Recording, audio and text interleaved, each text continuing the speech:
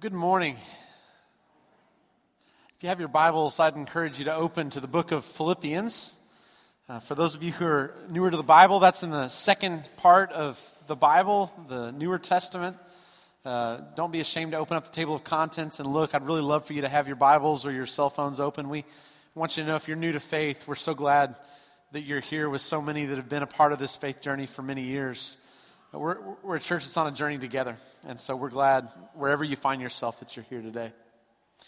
I want to introduce to you someone who is new to this church, Brent Hall. If you wave your hand, this is Brent right here on the second row. Brent is a preaching intern for us here at Greenville Oaks for the next few weeks.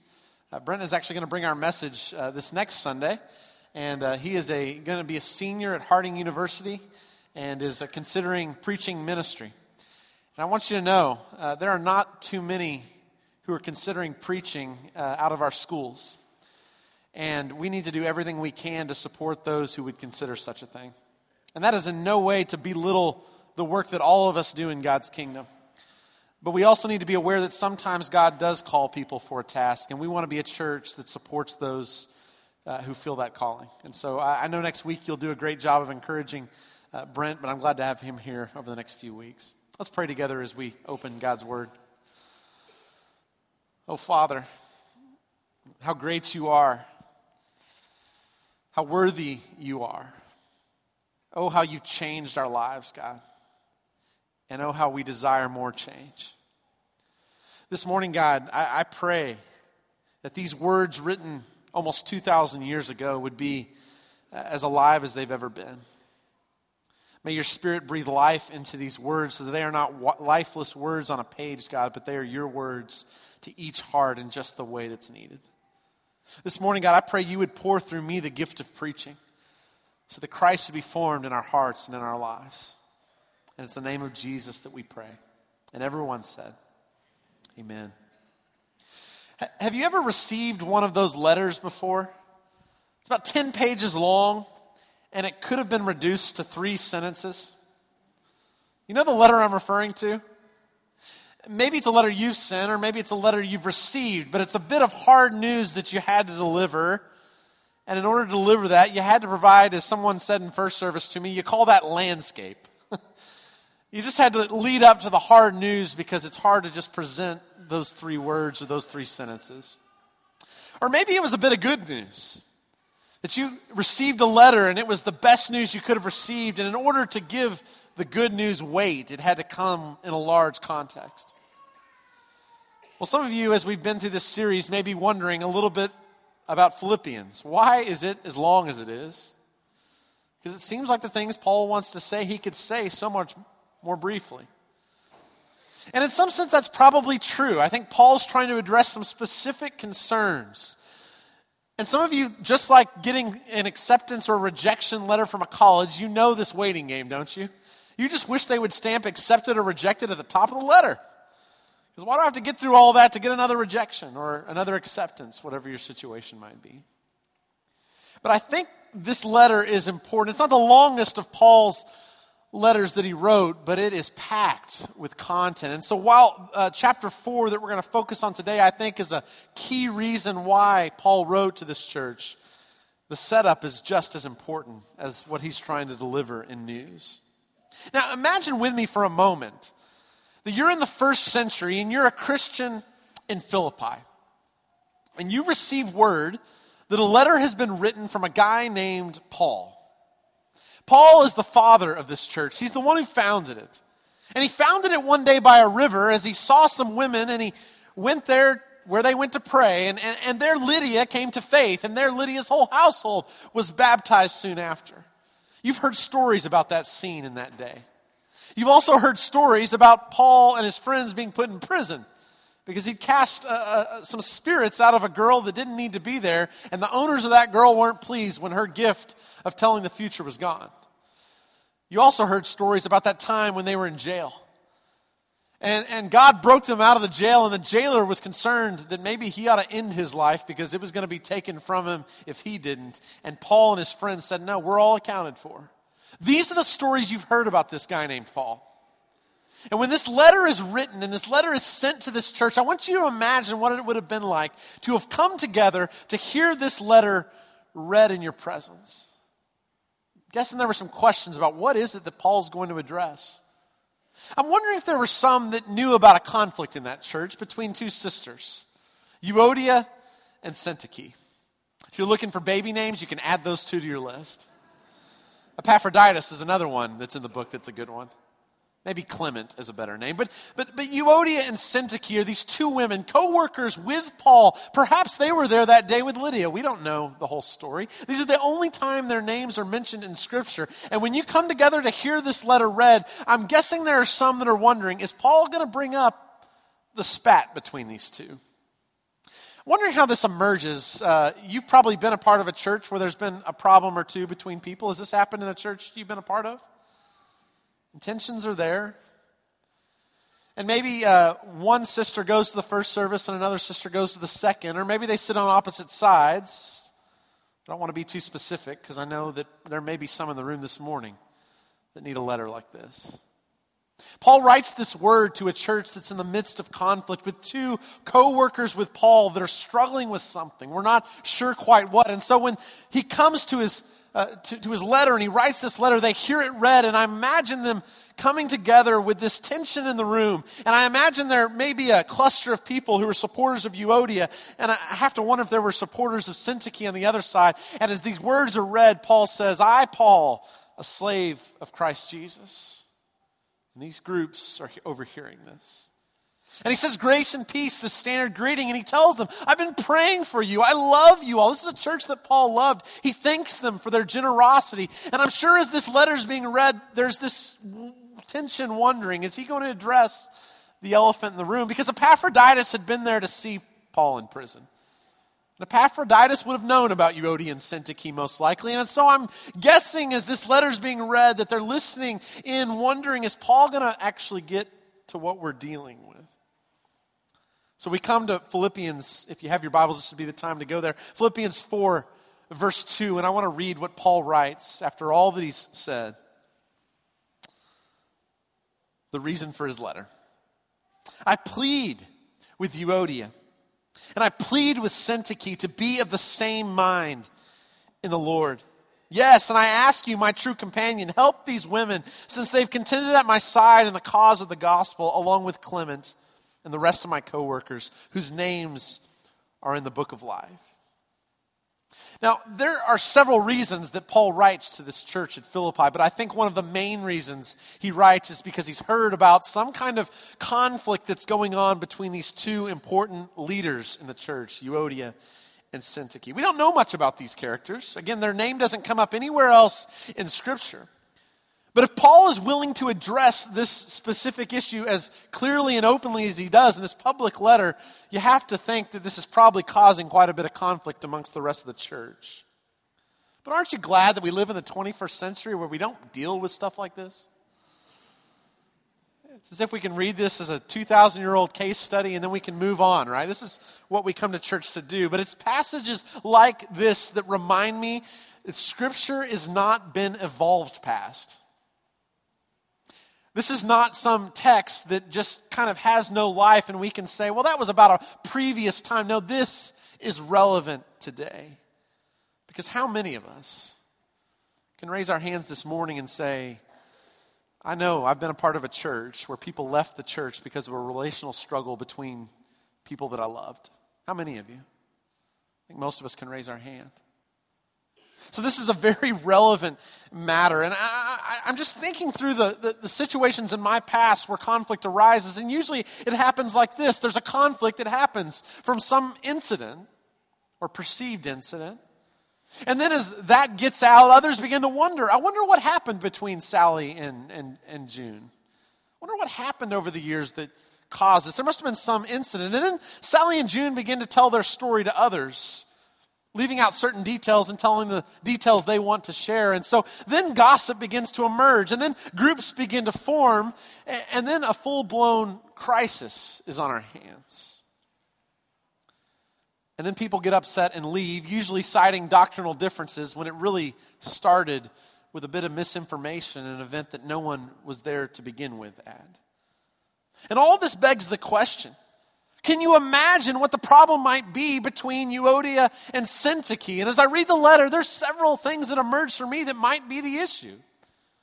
One of those might be this. Perhaps it's an issue because Euodia's dad might have been a military commander. You see, Philippi was a colony of Rome where many former military leaders from the Roman Empire retired to. Land was given to them, and so citizenship is a key thing in the city. And perhaps Euodia's father was a key commander, but Syntyche came from perhaps a Jewish family.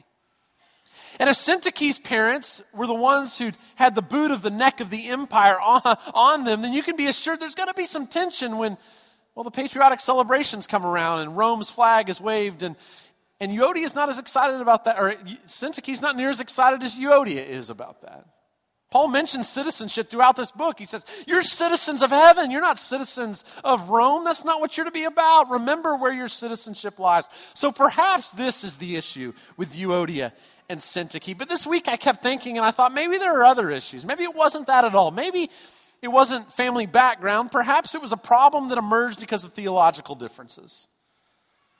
Because in Philippians 3, Paul starts out and he talks about those dogs, right? The ones mutilators of the flesh, that circumcision group. The Jews that grew up with important rituals that they wanted to carry on that continue to be a problem in many of the letters that Paul writes. Maybe it is that Syntyche grew up and she was a supporter of the Jewish rituals. And Euodia, she was a Gentile. She didn't have that background. And it seems like she just kind of throws those whole traditions out. Why is that important? But to Syntyche, it was vital because it was a part of her story from the past. Perhaps that had caused the rift in their relationships. Perhaps it was a personal conflict.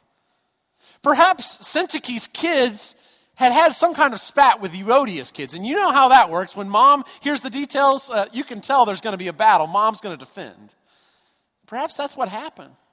Maybe it was just a family dispute that turned into something. Maybe it was that, or as I got to thinking more, maybe it was more than that. Maybe it was a socioeconomic issue. Maybe Euodia grew up in a family that was wealthy and she hadn't fallen into her inheritance, but her father finally passed away, and now she's got funds to be able to support herself. And those vacations that her and Syntyche used to take, well, now they can't take them together anymore because money has caused the rift in this relationship. Or maybe it's a sin issue. Maybe Syntyche's husband had slept with Euodia. I mean, as you begin to think about these things, it's not hard to come up with what might be the conflict because we've dealt enough in church to know this arises in our place of worship as well. And we see these spats and we see these problems. And so I thought about this all week. What would the issue have been? And then what I realized was the very thing that I just did, just trying to dream up what might be the conflict, is almost the problem in every church where these kind of conflicts arise. We conjecture about what might have happened. The gossip gets out and the conversation goes around, and I've been guilty of the very thing that causes the problem to make it so much worse. We have no idea what the conflict was. But this is how conflict arises. A problem occurs, others notice, they dream up a story, they hear sides, they take sides, and then someone leaves and is upset about it. But Paul comes back and he says, you're to respond in a different way, and I'm going to come back to that in a little bit. So at the beginning of the sermon, I asked a question I'd like to come back to. I said, have you ever received a letter, maybe an email, where it could have been handled in 3 sentences, but it ended up being 10 pages long? And I wonder if there's some that are hearing Paul's letters read and they're wondering, would you just get to the matter, Paul? I mean, the tension's there. Why don't you just deal with the issue? But he spends 3 chapters dealing with all kinds of other things. But as I begin to read this book and understand what's going on, I begin to realize that all of that lead up to chapter 4, verse 2 and 3 with Euodia and Syntyche, it all ties into what he's trying to say to them. You see, this is Paul's normal way of addressing matters in letters. In the book of Ephesians, he doesn't give one command in the first 3 chapters. No exhortation. He tells the story of the gospel.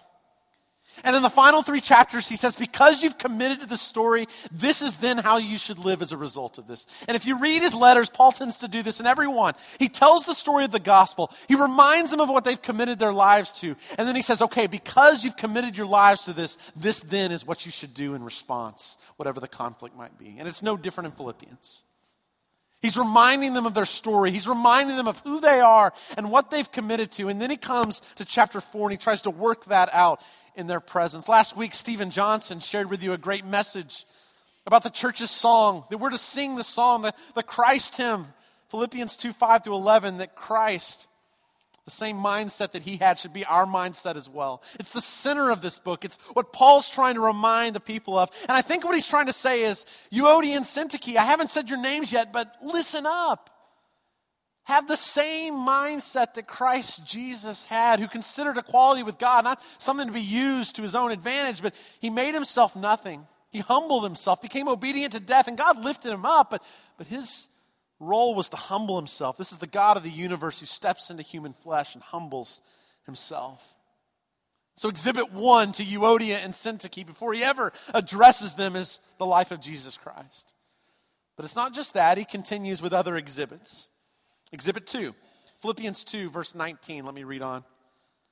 I hope in the Lord Jesus to send Timothy to you soon, that I also may be cheered when I receive news about you. I have no one else like him who will show genuine concern for your welfare.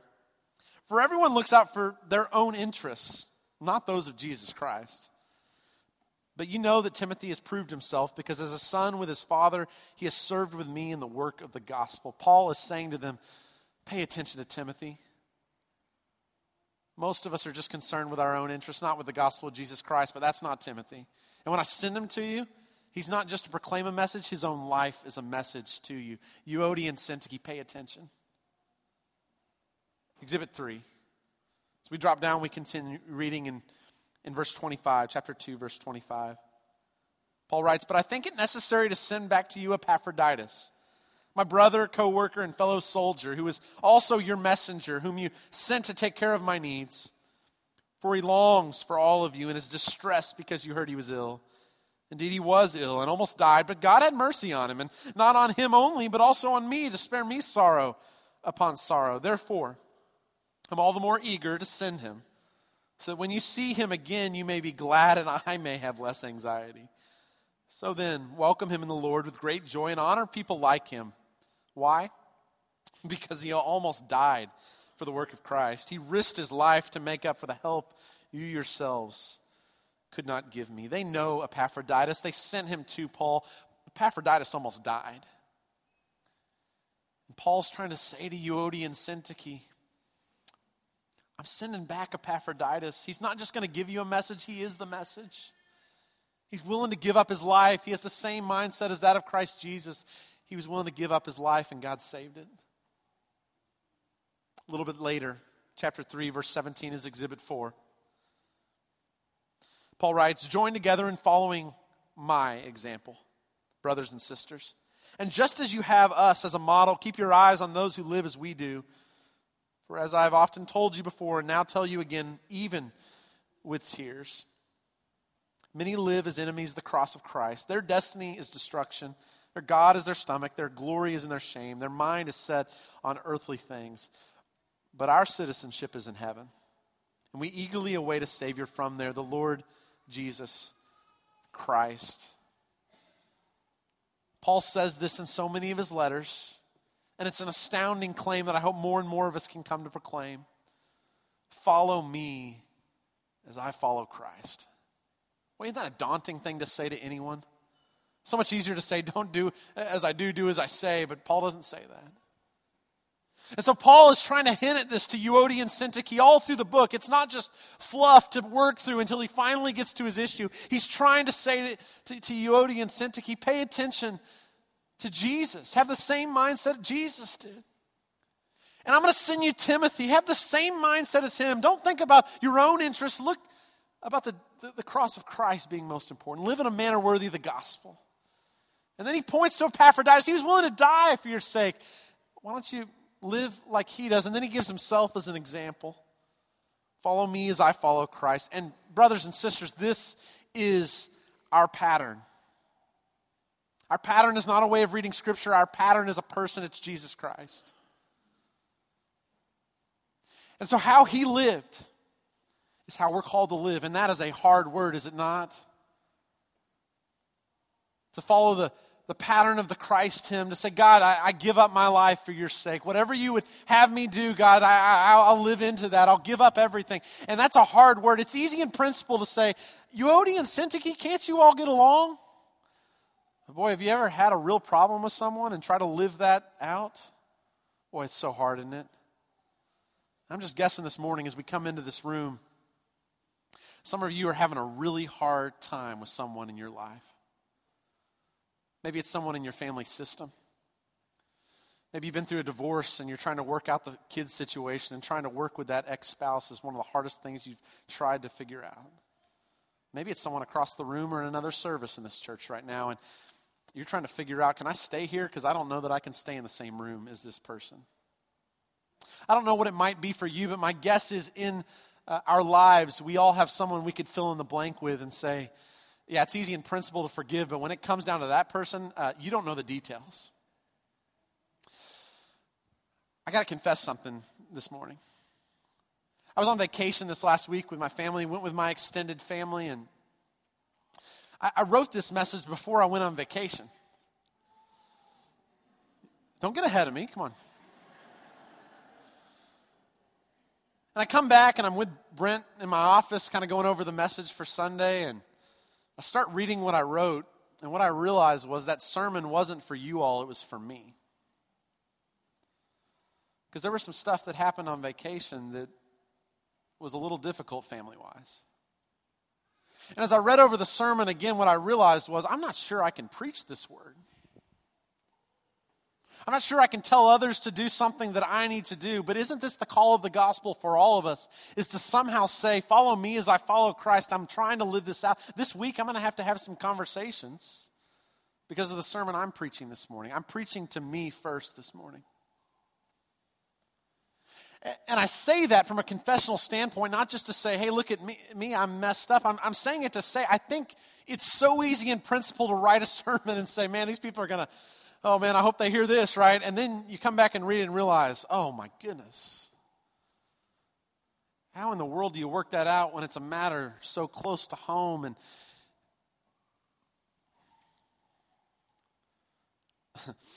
the tagline at the top of my message, you can read it, the aha, if I could just say that, is whatever happens, have the same mind as that of Christ Jesus. Whatever happens, have the same mind as that of Christ Jesus.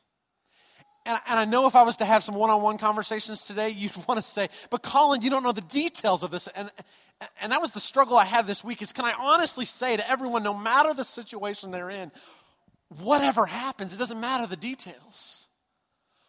Whatever happens, our call is to have the same mind as that of Christ Jesus. Paul uses the same verb twice in verse 2. He doesn't say, I plead with Euodia and Syntyche. He doesn't say, I plead with Euodia and Syntyche, I know you're right, so she needs to get over it. Get over it. He says, I plead with Euodia and I plead with Syntyche to have the same mind as that of one another. Pull that verse up, if you will, chapter 4, verse 2. I plead with Euodia, I plead with Syntyche to be of the same mind in the Lord. Now that phrase, the same mind, shows up throughout the letter, actually. It's an important phrase that Paul uses. I want to go back and show you some of these. Philippians 2, verse 2. Then make my joy complete by being like-minded. And that phrase, like-minded, is the same verb. Having the same love, being one in spirit and of one mind. A few verses later, verse 5. In your relationships with one another, have the same mindset as Christ Jesus. Chapter 3, verse 15. All of us then who are mature should take such a view of things. And if on some point you think differently, that too God will make clear to you. And then finally in 4:2, I plead with Euodia and I plead with Syntyche to be of the same mind. Now Paul is not encouraging uniformity of thought. He's not saying, hey, if we could finally get on the same page and agree on all the same things, then finally we'll have unity with one another. I think that's impossible. Randy Harris says it this way: the only thing that's holding a lot of churches together is a lack of communication. Like, if you knew what so-and-so knew over here and thought about something, you would wonder how in the world you could be brothers and sisters. The only reason that's not the case is we don't know what each other believe, because sometimes we're not in relationship enough. But if we were to dig down deep, come to know what each other believes, we would struggle with unity more than we currently do. What I'm wondering is, what does it look like to be of the same mind as that of Christ Jesus? What does it look like? Because I'm wondering, there are people who drive down on Sunday mornings down this street, Greenville Avenue, and they drive by a few churches. And I'm just wondering, do they wonder why there are all these buildings on this street? I don't think they're driving by going, I wonder which one's right. I think they're wondering, why are these people who claim the same Lord not uniting with one another? Have the same mind as that of Christ Jesus. Jesus prayed about something like this in John chapter 17. I want to read this to you because this is not written just to the disciples. It's written to us. John 17, verse 20. My prayer is not for them alone. I pray also for those who will believe in me through their message, that all of them may be one, Father, just as you are in me and I am in you. May they also be in us, so that the world may believe that you have sent me. Let me say that again. So that the world may believe that you've sent me. I've given them the glory that you gave me, that they may be one as we are one, I and them, you and me, so that they may be brought to complete unity. Then the world will know that you sent me and have loved them even as you have loved me. I got to tell you, God is pulling on my heart over the last couple of years to be a person who cares more deeply about the people around me I don't know who don't know Jesus. I've been so content through my life to just go to church and do my rituals and to move on. But God is breaking my heart for people in our community who don't know Jesus. And I hope more and more this is the heart of this congregation, is we would be broken for those things that God's heart breaks for. And as I think about how do we reach people, I wonder, what does evangelism look like in the 21st century? What does it look like to be good news, to share the good news? And I think it's going to take a bold message. I think it's going to mean we speak the name of Jesus, not just do acts in his name. It's going to take some boldness from us. Some of that's going to be received and some of it's going to be rejected. But I'm wondering if maybe an even better way in the 21st century to be evangelistic is going to start by inviting people around our tables and into our homes and showing hospitality. Of being the house on our street that people know, that's a place you can go, that table's open to anyone. It's crazy. That's kind of what communion is, isn't it? It's a reminder that anyone's welcome here. Any crazy person can walk in here and take bread and juice with us and be reminded of who Jesus is. It's an insane idea that the church has. But I'm beginning to think as I read John 17 that evangelism is not just about speaking a bold message. It's not just about hospitality. What Jesus says is, when you're one, the world looks at it and wonders, how in the world can that group of people be one? It's actually the greatest evangelism that might be in the modern world would be for a church full of people in different buildings with different names on those buildings to actually say, hey, we believe in Jesus, and we might meet different places Sunday morning, but those are my brothers and sisters.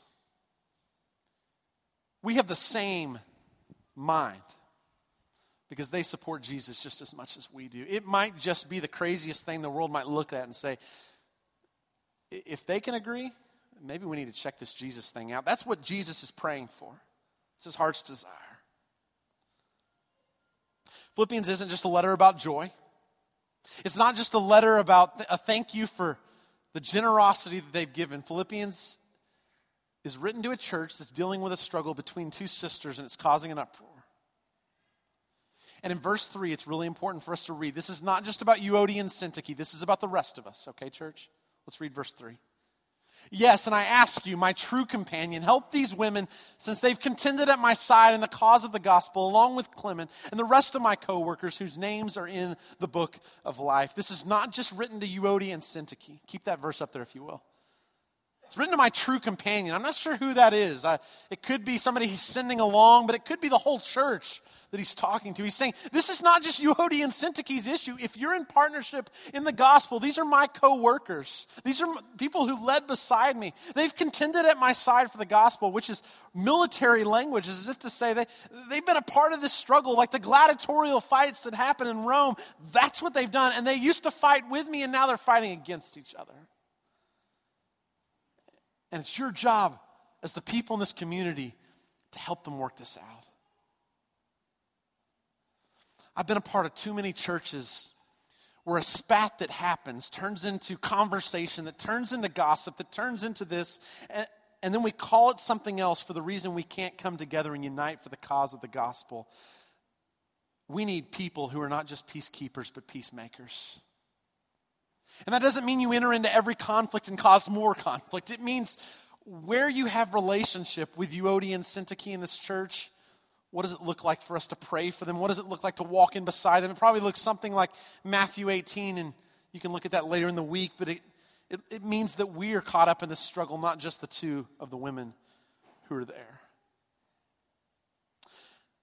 Perhaps Paul's not just speaking to Euodia and Syntyche today. Perhaps he's talking to some of you. And perhaps there are some true companions that need to emerge. I can tell you this morning, the elders would love nothing more if there's a conflict that can't be resolved between you for you to come this morning and to take first steps to work that out. If right now your marriage is headed to a place that seems like this is an irreconcilable difference, our elders, many people in this church would love nothing more than to walk beside you and figure out what it looks like to have the same mind. If you're having a family issue that's out there, maybe it's not connected to the church, we would love to help. We'd love to walk in beside you, to contend with you as co-workers. But we can't continue to have these spats and these conflicts and let gossip to go on. We need to be contenders beside God on behalf of others. I know this is hard in a church this size to figure out what that looks like. It's why it's important for us to be a part of connecting point groups. It's why it's important for us to be in one another's homes, to open our tables to one another. But I'm just imagining a church that gains a hold of this vision and says, you know what? I'm not going to look to my own interests. I'm going to drop the pride that so easily is part of these things, and I'm not going to take the list with me when I go this week to have that conversation. I'm actually going to humble myself, and I'm going to say, here's what I have to own. And we still need to work this out. I don't know what that looks like, and I don't know what trust means. It's not that forgiveness changes everything in the instant, but we're going to seek to have the same mind as that of Christ Jesus. Amen? I want to pray this morning, and I want to pray specifically that God, if you're in one of those situations, that He would bother you this week with that conflict. That He wouldn't let you let go of that name or that face in your mind, and that we would find a way to try to figure that out. Let's pray together as we close. God, I thank you so much that the way the world goes towards dysfunction and chaos, that you're a God who brings order. You're a God who reconciles all things, and you've given us a ministry of reconciliation. You've called us to be peacemakers. God, we want to be your children. And we want the world to look at us and say, what in the world are those people doing together? We want to be odd in our unity. We want to have the same mind. We want this, and yet it is so difficult. It's difficult for me this week as I figure out what my next steps are. So God, would you convict hearts as you need to? Would you allow first steps to be first steps that are taken towards restoration and wholeness? Would you allow marriages that have allowed themselves to be separate and to be in different parts of the house? Would you begin steps this week to help those relationships reemerge? We pray for your Spirit's help. We pray for boldness and courage. We pray for patience and long suffering. We pray for the fruits of the Spirit to be at work in our lives. God, this morning I speak boldly, but I speak carefully into these situations because I know that these are hard things with details I can't imagine. But God, I know you know those stories, and I know that you say whatever happens, have the same mind as that of Christ Jesus. God, would you do this work in us this week? We want to step and take action where we need to. We pray this and all thanks in the name of your Son, Jesus. Amen. Be standing now as we close.